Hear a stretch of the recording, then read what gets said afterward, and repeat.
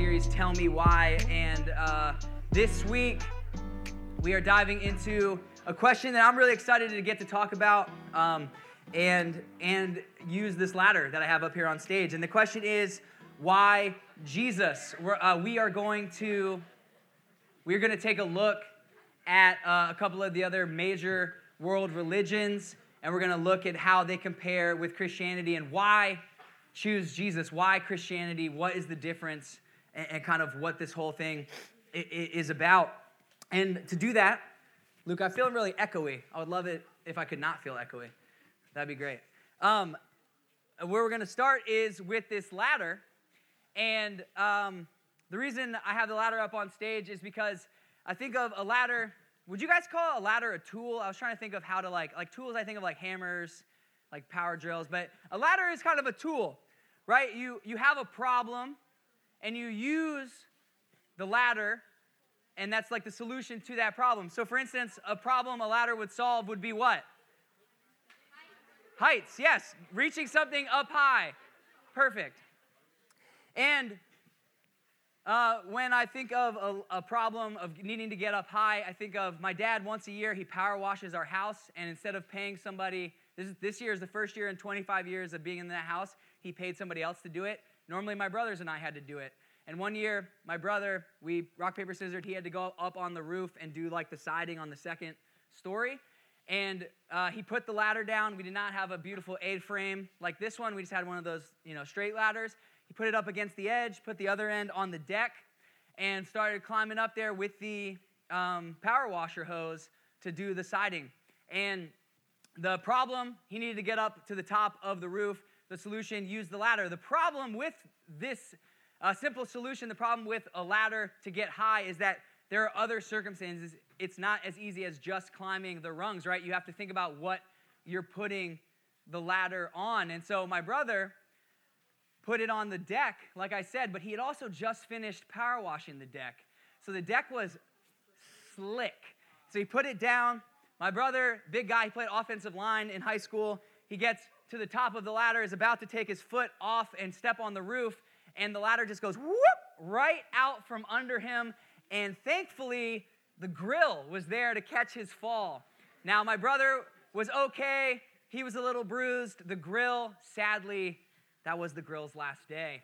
But I tell you this because I think as we look at the question, why Jesus, as we look at these other religions and kind of figure out the difference between Christianity and them, I want to use this idea of a ladder. And I want to use the idea of using the ladder to get to up high, right? To solve a problem, and this being the thing you're using to solve the problem. So, I need a volunteer. I promise I'm not going to make you do anything embarrassing. Miller, great. I saw your hand first. Are there any grills here? No grills. This is an A-frame. You should be very safe.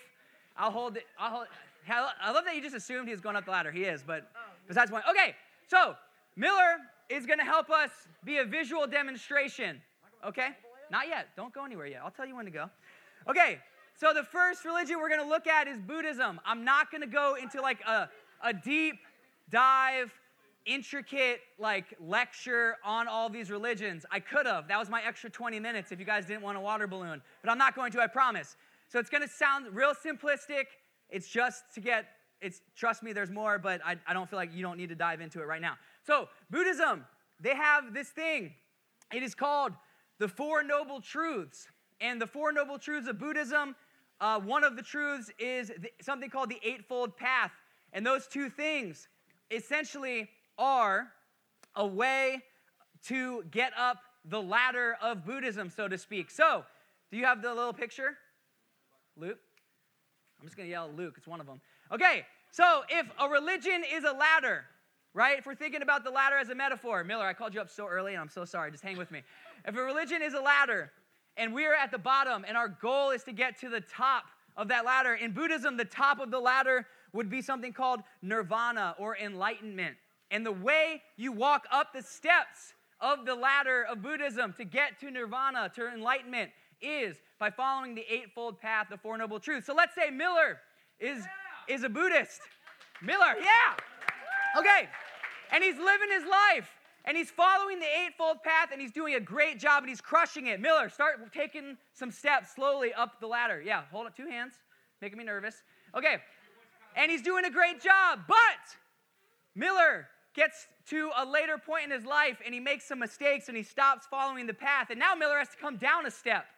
And in Buddhism, they have reincarnation, so Miller, he finishes this life, and he has not reached nirvana. So in his next life, because he did that bad thing right at the end, he starts even lower on the ladder. Come on down, Miller. Come on down one more.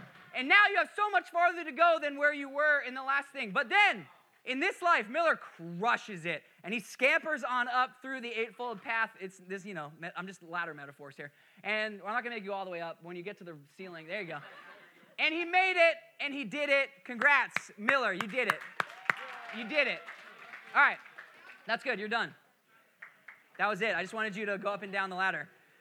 Okay, Miller, you crushed it. Yeah, good job, Miller. So we got that, right? Miller reached enlightenment, nirvana, by following the steps of the Eightfold Path, climbing the metaphorical ladder of Buddhism. Great. I'm not going to make somebody do that for all of them because that'll be time-consuming. But Hinduism, next thing, Hinduism has these things called the 4 Purisarthas, right? And very similarly to Buddhism, Hinduism's goal, their top of the ladder, is something called moksha, which is breaking the reincarnation cycle. Okay? So same thing. If you're following the Purisarthas and you're going up and you're doing great, as soon as you make a mistake, you come back down one. As soon as you don't follow exactly what this way of life, the mantra of Hinduism, the way the rules are laid out and followed, you take that step down, and only by following it perfectly can you reach the top of the ladder. Islam has the Quran. There are 5 pillars of Islam, and Islam, Judaism, and Christianity all called Abrahamic, so there's a lot of overlap, but in similarities. But Islam, essentially the top of theirs, right? Paradise for those who have followed the Quran, who have followed the 5 pillars, and everybody else goes, in this metaphor, I guess, to be like under the stage, right? You get what I'm saying? And then Judaism has commandments. There's 613 laws in the Old Testament. You would be able to get to heaven by performing ritual sacrifices of atonement. You would get into heaven by following the law, by atoning for your sins through this act of sacrifice, and that is how you reach the top of the ladder for Judaism. If you don't do it exactly right, perfectly right, there's no way you have a shot at getting to the top of the ladder. All of these religions seek an end goal to climb the ladder by doing something. They have a thing, a hoop for you to jump through, steps for you to take to get to the top of the ladder. But Christianity is different.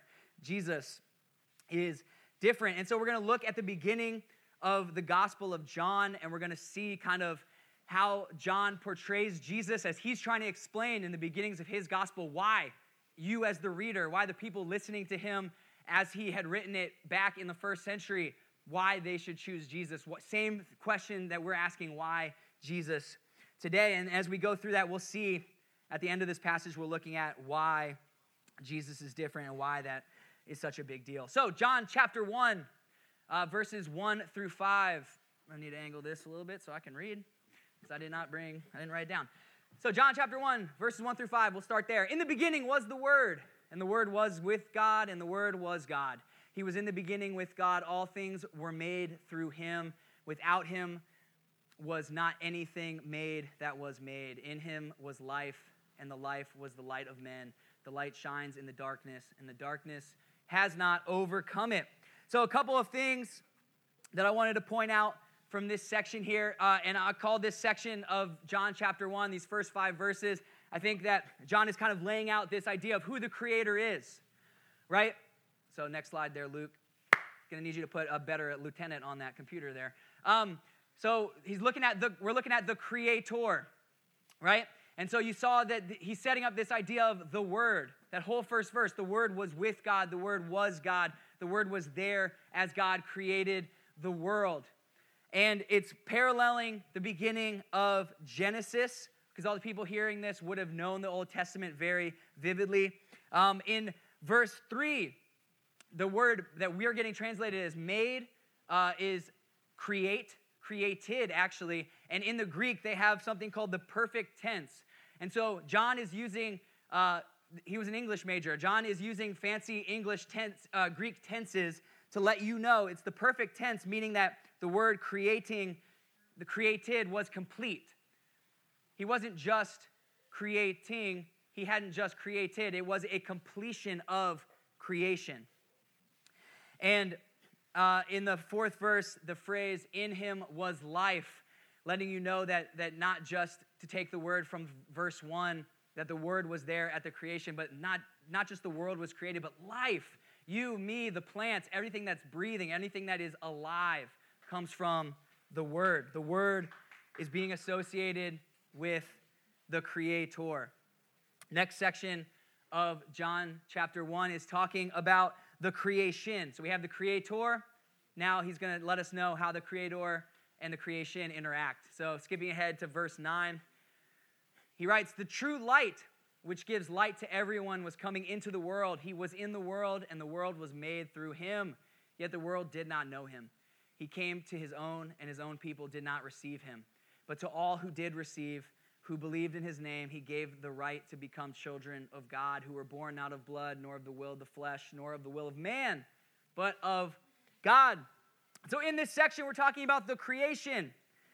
And I think it's interesting that he underlines, I underlined, that John's pointing out he was in the world, and the world was made through him, repeating what was in that first section.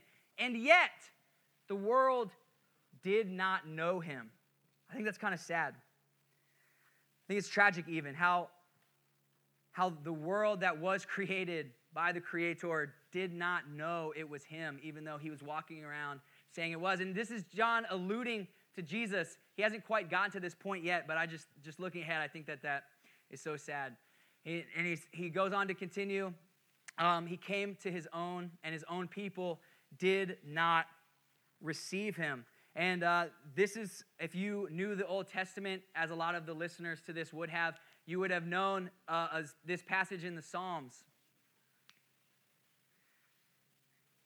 This passage in the Psalms where it says, the stone that the builders rejected has become the cornerstone. And anybody a builder in here? Probably not. Couple hands, don't believe you. Minecraft builder, respect. I like that. Then a lot of builders. But a cornerstone would be one of the most important stones going into this building. And this Psalms passage here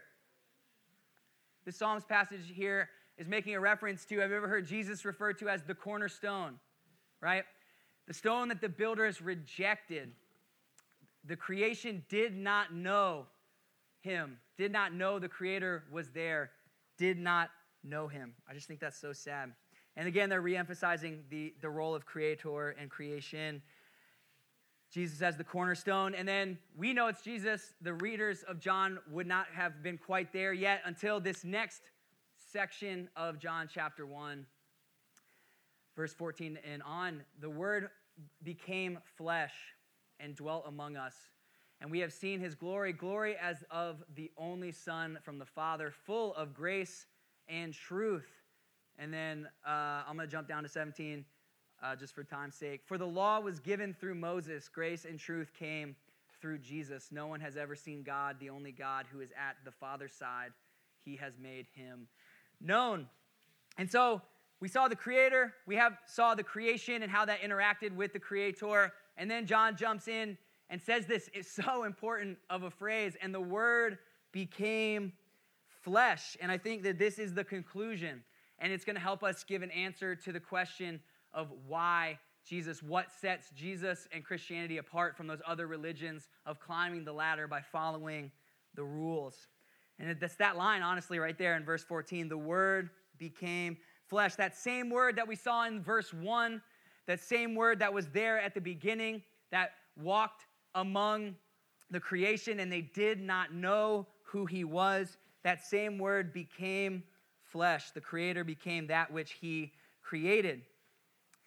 And the answer to the question of why Jesus is that Jesus is the only one from any faith that came down off the top of the ladder. The Word became flesh. In every other religion, you have to follow the rules. You take a step at a time. You hope you don't slip. and miss one law or one rule or one way to think, and you come sliding all the way back down. But Jesus, he left. The Word became flesh and came down, back down to the bottom so that we might join him at the top of the ladder. And that verse 17 right here I think is so important. For the law was given through Moses. Grace and truth came through Jesus Christ. The law, still important, right? The rules, the code of ethics, the way to live, how to best follow Jesus, still important things. And the law, it reveals sin, but it does not remove sin. Grace and truth come through Jesus Christ. And I think a lot of us, we hear the word grace all the time, but we might not know exactly what it means. And so there's two words that often get confused. You have mercy and you have grace. And I have a slide that Luke's on his phone, not paying attention. Brother, get away from the computer if you're not going to do it. I've had a day. Mercy and grace. You don't have the slide? There it is. All right. Give me some mercy and grace. Here we go. All right, so mercy, not giving something that is deserved. So for example, it would be giving mercy to that, even though I think that maybe Luke deserves to be yelled at, I won't. I'll say, it's no big deal, Luke. It's okay. I'm just teasing. But grace is on that receiving end. It's getting something not deserved. And so Jesus shows us mercy by coming down the ladder, but we receive grace. We get something that we do not deserve. And what is it that we receive through grace? John tells us right there in verse 18. If you go back to that section with verse 18 in it. No one has ever seen God, the only God who is at the Father's side, but he has made him known. We get through grace the opportunity to know Jesus. And through that relationship, we are freed from that sin, freed from the sin that the law reveals but cannot cleanse us of. That's what we get. That's what we receive. That's what this grace is. That's what makes Christianity so different from the others. Jesus came down the ladder. He gives us this gift of being able to reach the top. No matter if you follow the rules, no matter if you make one mistake or 10 mistakes, Jesus is, through grace, is able to have a relationship with us. And with that relationship, he gets to carry us. He carries us right back up the ladder. It's an incredible thing. And one of the things about English is that English doesn't do as well as other languages of having multiple verbs or words that means the same thing. So, for example, Greek has 7 words that mean that we would translate as love, but they have 7 different words with different nuances of the word that we know as love. Hebrew has 7 words for praise. If you're reading the Old Testament in Hebrew, you could read praise 7 different times in 7 different ways, and they could all mean 7 slightly different things. But to us in English, we'd only get praise. English is a limited language. And Spanish has even more words for things like this. And in Spanish, who took Spanish? Who's in Spanish right now? We got some Spanish? I didn't need you to prove it. I promise. I didn't need you to prove it. All right. In Spanish, we're talking about relationships. We're talking about this relationship with Jesus getting, what does it say? He has made him known. So in Spanish, who knows what the 2 verbs for to know? No. Yeah? Saber and conocer. That's right, Max. Excellent. Shh, guys.